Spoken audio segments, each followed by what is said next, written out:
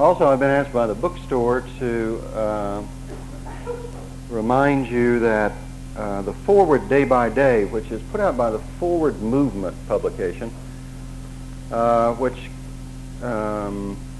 has daily meditations with the daily lectionary of the Episcopal Church and morning prayer. It's a great honor in a very small world to be asked to write these, and I was asked to write the ones for November, December, January of this year.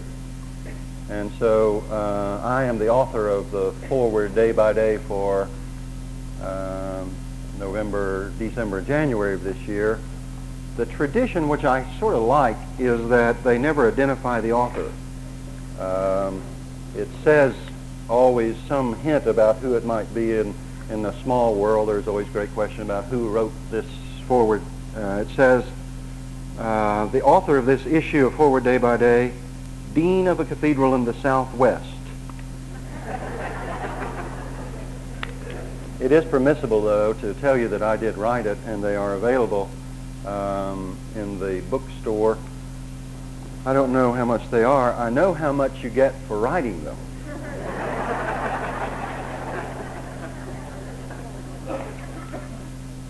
You can tell the value placed on this by the publishers. They are 60 cents. It was a real labor of love. I wrote most of them in Michigan this summer, and about 40 of them. There are 90 meditations. I wrote 40 of them in Michigan, and then I wrote the other 45 or so on sabbatical. So it's quite an effort to write 90 meditations and not repeat yourself, because the same person's going to be reading them for 90 days. The only way I could pull that off was by not saying anything important. It was easy to... I've long been fascinated by Kurt Vonnegut for many reasons, particularly his outlandish, great sense of imagination and creativity. Sometime in the early 70s, I read a book by him entitled Breakfast of Champions, in which he did an interesting thing. He freed all of his characters. He gave all of the characters that he had created out of his own unconscious and brought into the collective consciousness of his readers, he freed them and said, you all are now free, in some kind of literary emancipation proclamation. I've always been fascinated by that concept. Now, what I'm going to do today publicly is free two characters out of my own biography. I'm going to do with them as Christ did with Lazarus. Unbind him, let him go. A little momentary evolution about how these characters came into my own consciousness and my memory, but how it occurred to me only yesterday about how influential they had been. The first occurred to me because of the lectures I was doing for the Mental Health Association on Friday night and Saturday, and yesterday it came to me as if on a midnight clear that Gerald Mullins, who lived down the street from us in Drumride, Oklahoma, had given me my first superego religious instruction that I really have never quite gotten over. Now, before I rehearse with you that religious instruction out of the character in my own story, Gerald Mullins, who lived at 128 North Skinner, Drumride, Oklahoma, pre-zip code.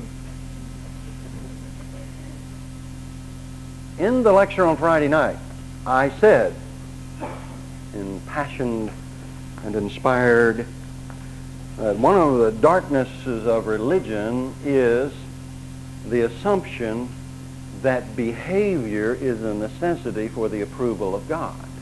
In other words, that God rewards us or punishes us on the basis of our behavior. And I said, that's not true. I was speaking with a friend of mine afterwards, and he said, of all the things that you said on Friday night, the one thing you said that nobody believed was that God doesn't reward and punish. Nobody really believes the scandal that the rain falls on the just and the unjust. I'm going to watch today and see that the rain falls on the just and the unjust, so the Scripture says, from the lips of our Lord, and also that God loves us equally without condition, not on the basis of merit or works, but out of God's own sovereign, unilateral, unconditional love. And nobody believes that. That is the gospel. I mean, if you're interested in a kernel that you could say is the gospel, that is the gospel of our Lord and Savior Jesus Christ. But read Paul of Tarsus.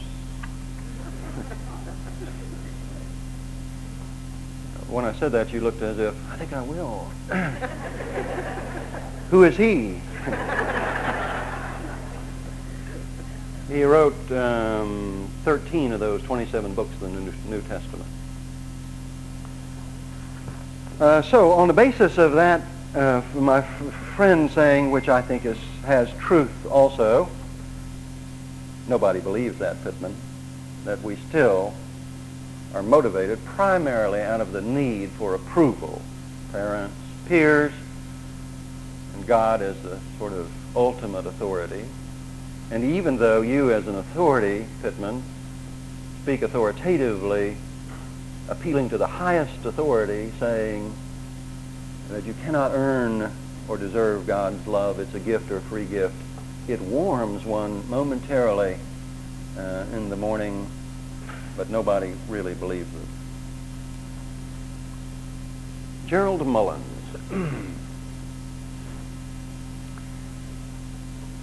If I were to pick a Jacob and Esau, it would be Gerald and I being the smooth one, he being the hairy one, I huddling in the tents with Mother, Gerald Mullins out hunting and gathering. Gerald lived, as I said, on the same street on Skinner. If you remember, we lived on Skinner before we moved on to Jones, because when my father moved to northern Oklahoma to take over the territory for DX Oil Company, he couldn't find a house anywhere during the war except in Drumright, and the only house he could find was a small rent house down on Skinner. It was referred to then, and I suspect even now, as a shotgun house. You remember, got that name because you could shoot a gun off on the front porch and it would go all the way through the house. It had 2 bedrooms and a living room and a dining room and a kitchen. A shotgun house, and in those shotgun houses on Skinner lived Gerald Mullins, and Gerald Sr., of course, was his father, and Gerald the Sr. drove big trucks. I don't remember now exactly what he did when he drove off in those, but I know that he started them up early in the morning and he let them warm up. He would, as my mother said, race that motor for an hour, and they would sputter and spit and finally take, and then he would let them warm up. The Mullins were of a different socio-economic background, therefore their values and tastes were somewhat different from ours. They were the kind who preferred, rather than having their refrigerator in the kitchen, it be on the front porch. Now, I think I know the secret of that because Gerald Sr. Would sit on the front porch of his shotgun house in a lawn chair, canvas in those days, and in the evening when he came in from racing his motor all day around the oil fields and then would park the truck up in his front yard. That was my mother's favorite part of his cultural pattern. He would sit on the front porch and drink beer, which solves the question as why the ice box, we called it then, was on the front porch, I presume.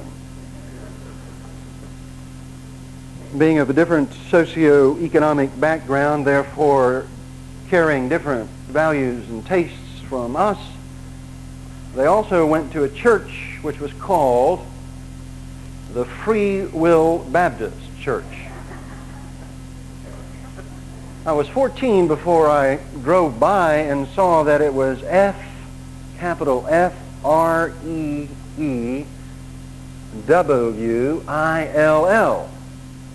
a Baptist church. For the way Gerald said it, I thought it was free wheel.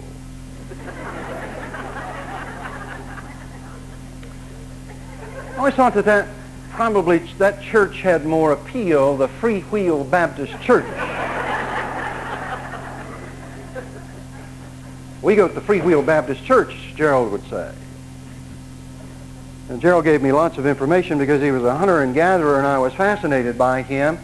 He was about 4 years older than I, which made him 2 years older than my brother, the colonel. And therefore, he knew more than even my brother. And being a hunter-gatherer and I, a smooth man hanging around the tents with my mother, he was out hunting and gathering, and he could do things with his hands. I suspect to this day Gerald Mullins is a hunter and fisherman and a tinkerer. He probably does things with his hands. I bet he can tie flies. I bet he can make fishing lures. I bet he can probably take a shotgun apart and put it back together. My guess is he fills his own shells with shot. That's the kind of guy Gerald Mullins was.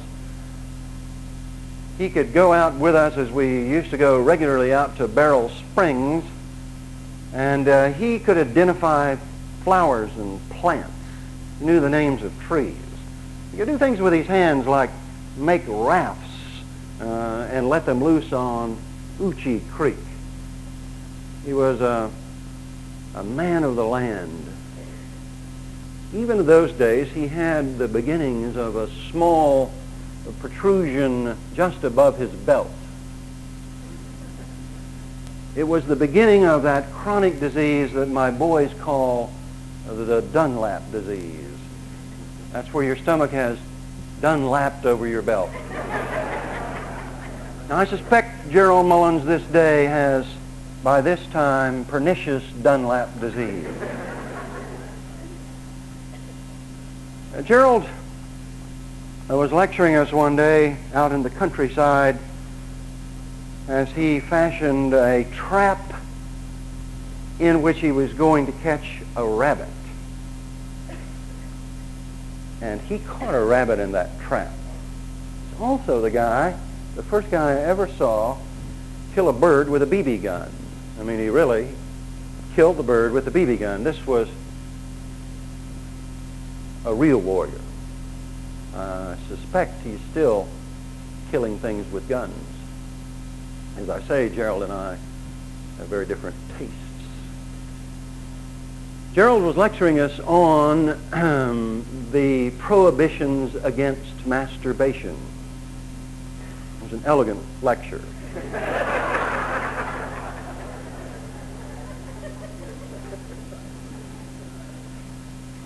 The thing I remember most about it, and this probably won't mean anything to you initially, was that if you do it, you'll wind up in Veneta. Now, everybody has somewhere near where you grew up a state mental hospital. For those of you in North Texas, it was Terrell. Now, to wind up in Veneta was one of the worst things that could happen, because if you masturbated, you were going to lose your mind. You would go crazy. When I was pre-puberty, and so I had a set of instructions available to me at puberty of human sexuality from Gerald Mullins.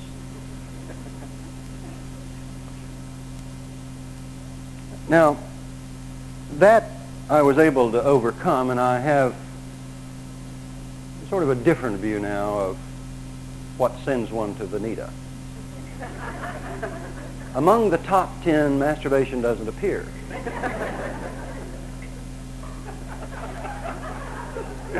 But he also told me, and this free-wheel Baptist church must have been pretty freewheeling, because even in those days they ordained women. Because, and I'm sorry I don't remember her name, but Sister somebody,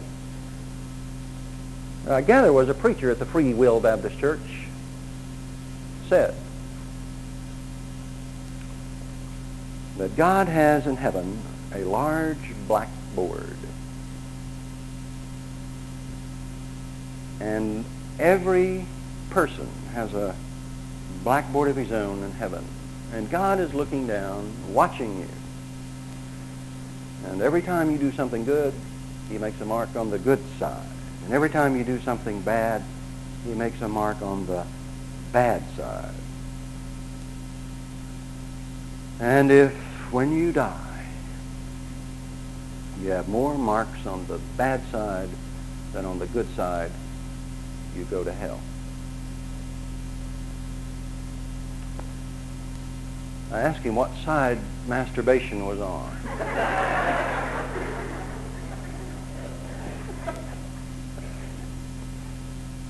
Now, part of the reason that my friend was right was that information from Gerald Mullins, not about human sexuality, I've outgrown that one, but the one about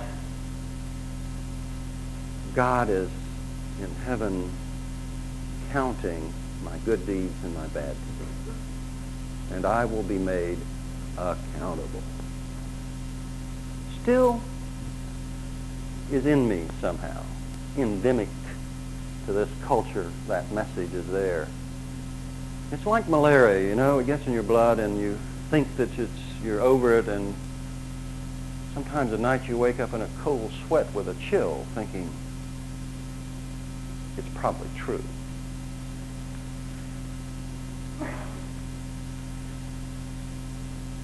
He is up there counting. And so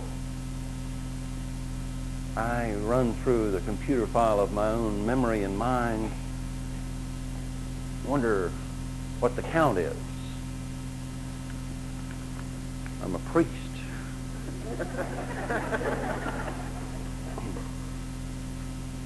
In spite of high risk, I've avoided Veneta.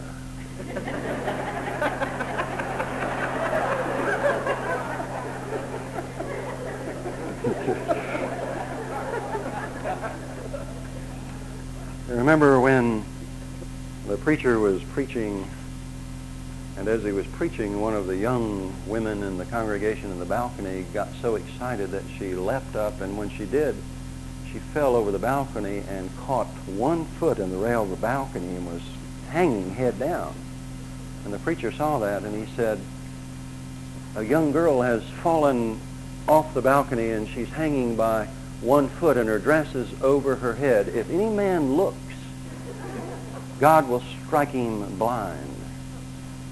One young man said to the other, I think I'm going to risk one eye.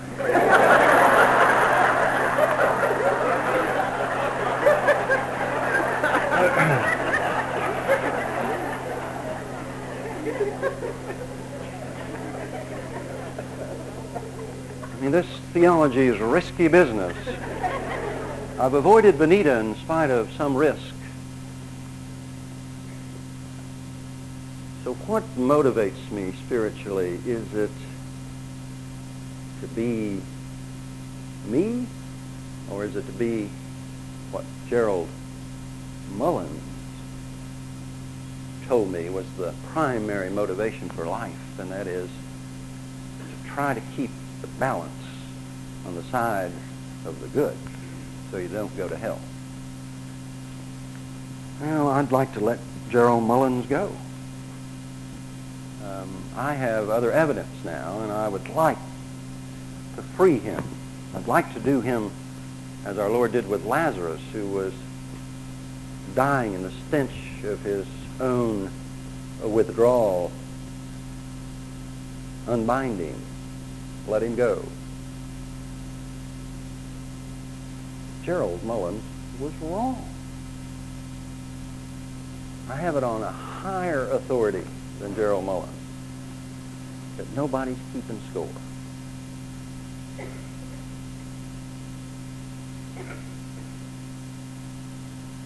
Will you help me free Gerald Mullins? You might begin by freeing him out of your own life. That would be the thing that would be most helpful to me. Because not only has he robbed you of abundance, but you have projected him onto other people. And they have to carry his contamination for you. So be careful. We're not just talking about Gerald Mullins, but we're talking about the Gerald Mullins in you and the one that you project onto others by asking them to be perfect, which is something you yourself wake up at night in a cold sweat knowing you cannot be. So you demand it of others, your children, your parents, your priests, your friends, and most tragically, you finally demand it of yourself. Can't be, won't be. There's a second character that I would like to free this morning, and he is related in a strange but interesting and ironic way. His name is Sidney Witt. My father was transferred from Drumright, Oklahoma to Oklahoma City when I was in the 9th grade. Actually, the winter of my 8th grade year.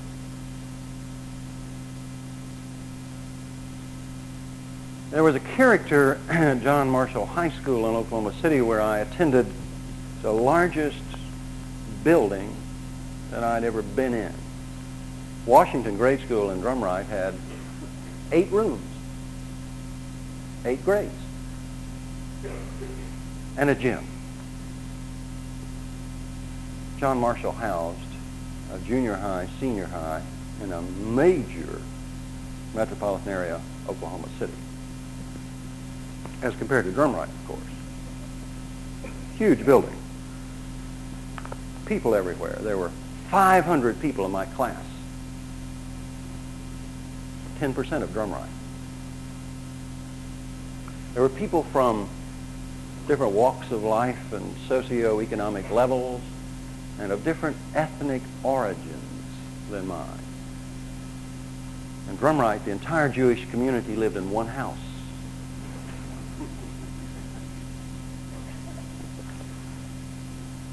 In my study hall, when I was in the 9th grade, in walked Sidney Witt.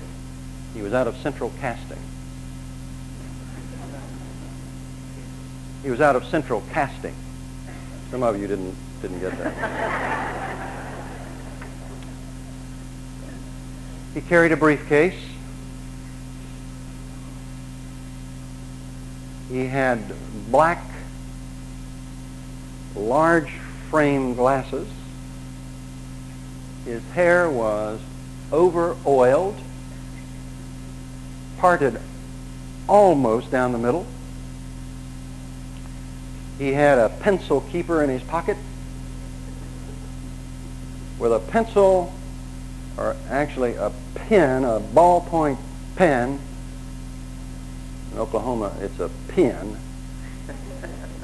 In Anglicanism, it's a pen. It took me 20 years to get my E's and I's correct. 10 is a number. 10 is a roof.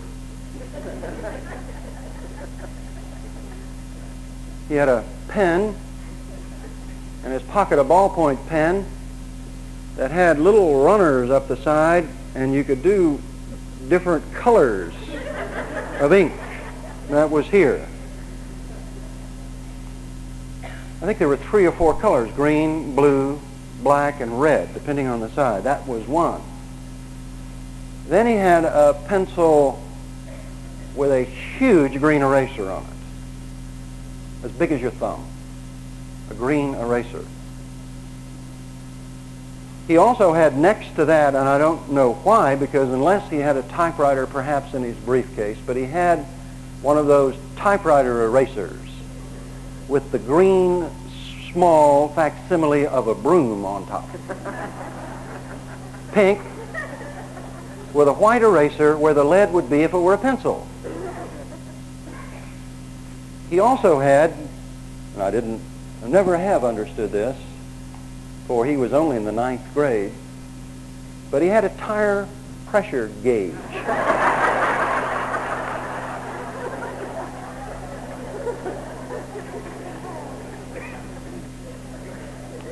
You know the kind?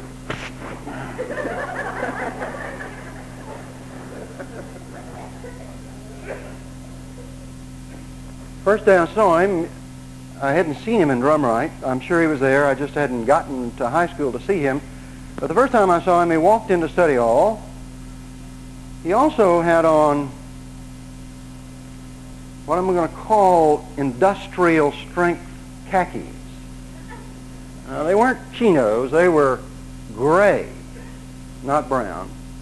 And they looked like what one would wear in a factory. He also had on sort of factory shoes, heavy shoes, plain. My guess is the ad in the catalog said steel-toed, in case anything falls on your feet in the factory. He didn't wear white socks. Now, in those days, to wear black socks with black tie-up shoes with steel toes and industrial strength khakis,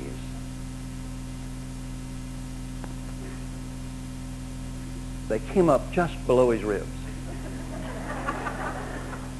You know, and the belt, it had a good, I suspect maybe his mother said, "Sidney, you'll grow into it."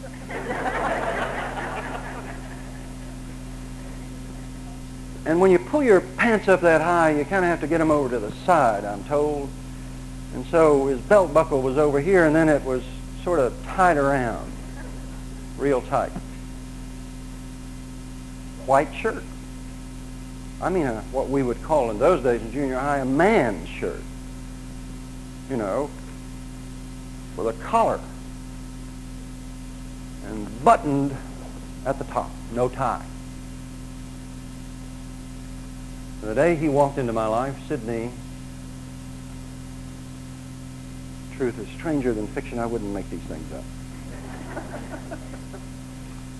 Sidney walked into study hall, sort of officiously, and there really was toilet paper hanging out of the back of his pants.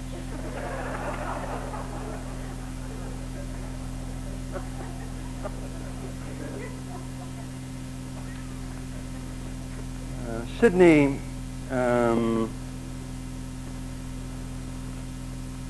was greatly derided, made fun of, put on, ridiculed, I suspect deeply wounded by me and by my friends. And the reason is because he was everything that threatened me the most.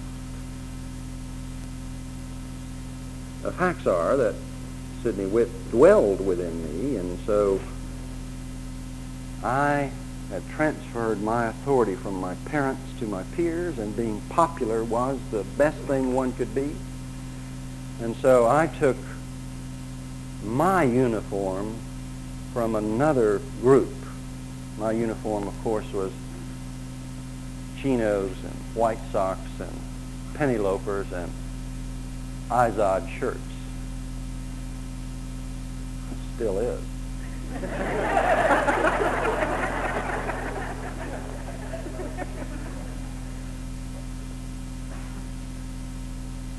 I would like, number one, to publicly ask Sidney Witt's forgiveness for my projecting my own fear of disapproval onto him and making him live my shadow.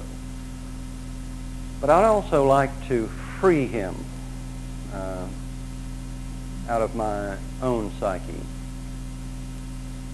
That I guess I envied Sidney because Sidney was himself in a way that I could never be. Sidney was who he was. You could say a lot of things about Sidney, but you would never use the word pretense. Sidney was Sidney. And I was the most insecure teenager you could imagine, because what I needed more than anything was approval. And I would have sold my soul for a peer group approval. Not Sidney. A man of integrity he was. Sidney was going to be Sidney, and he didn't give a damn. So in an ironic way, I want to free that in me. I want to unloose that and unbind that and let it go. Now, there is a connection, you know, between Gerald Mullins and Sidney Witt. Have you figured it out? Well, I think it goes something like this. That all of us so desperately need approval that we've confused it with love.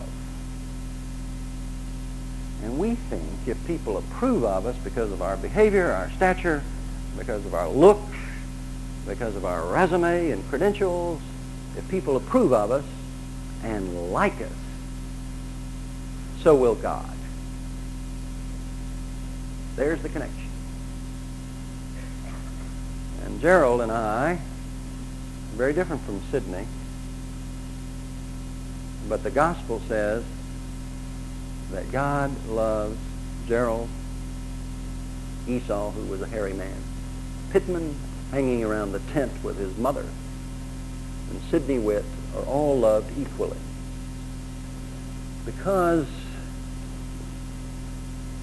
each is a facet of my own personality. The judging the inferior and the one who desperately needs to be liked. So I sort of wanted to free them all, let them go, unbind them, let them loose. As I end, I do have a couple of fears, though. What if Gerald Mullins became a preacher?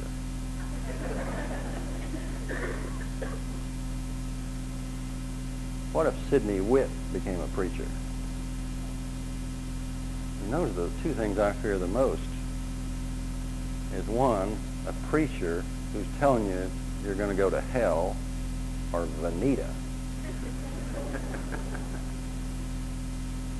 Or a preacher who's a nerd.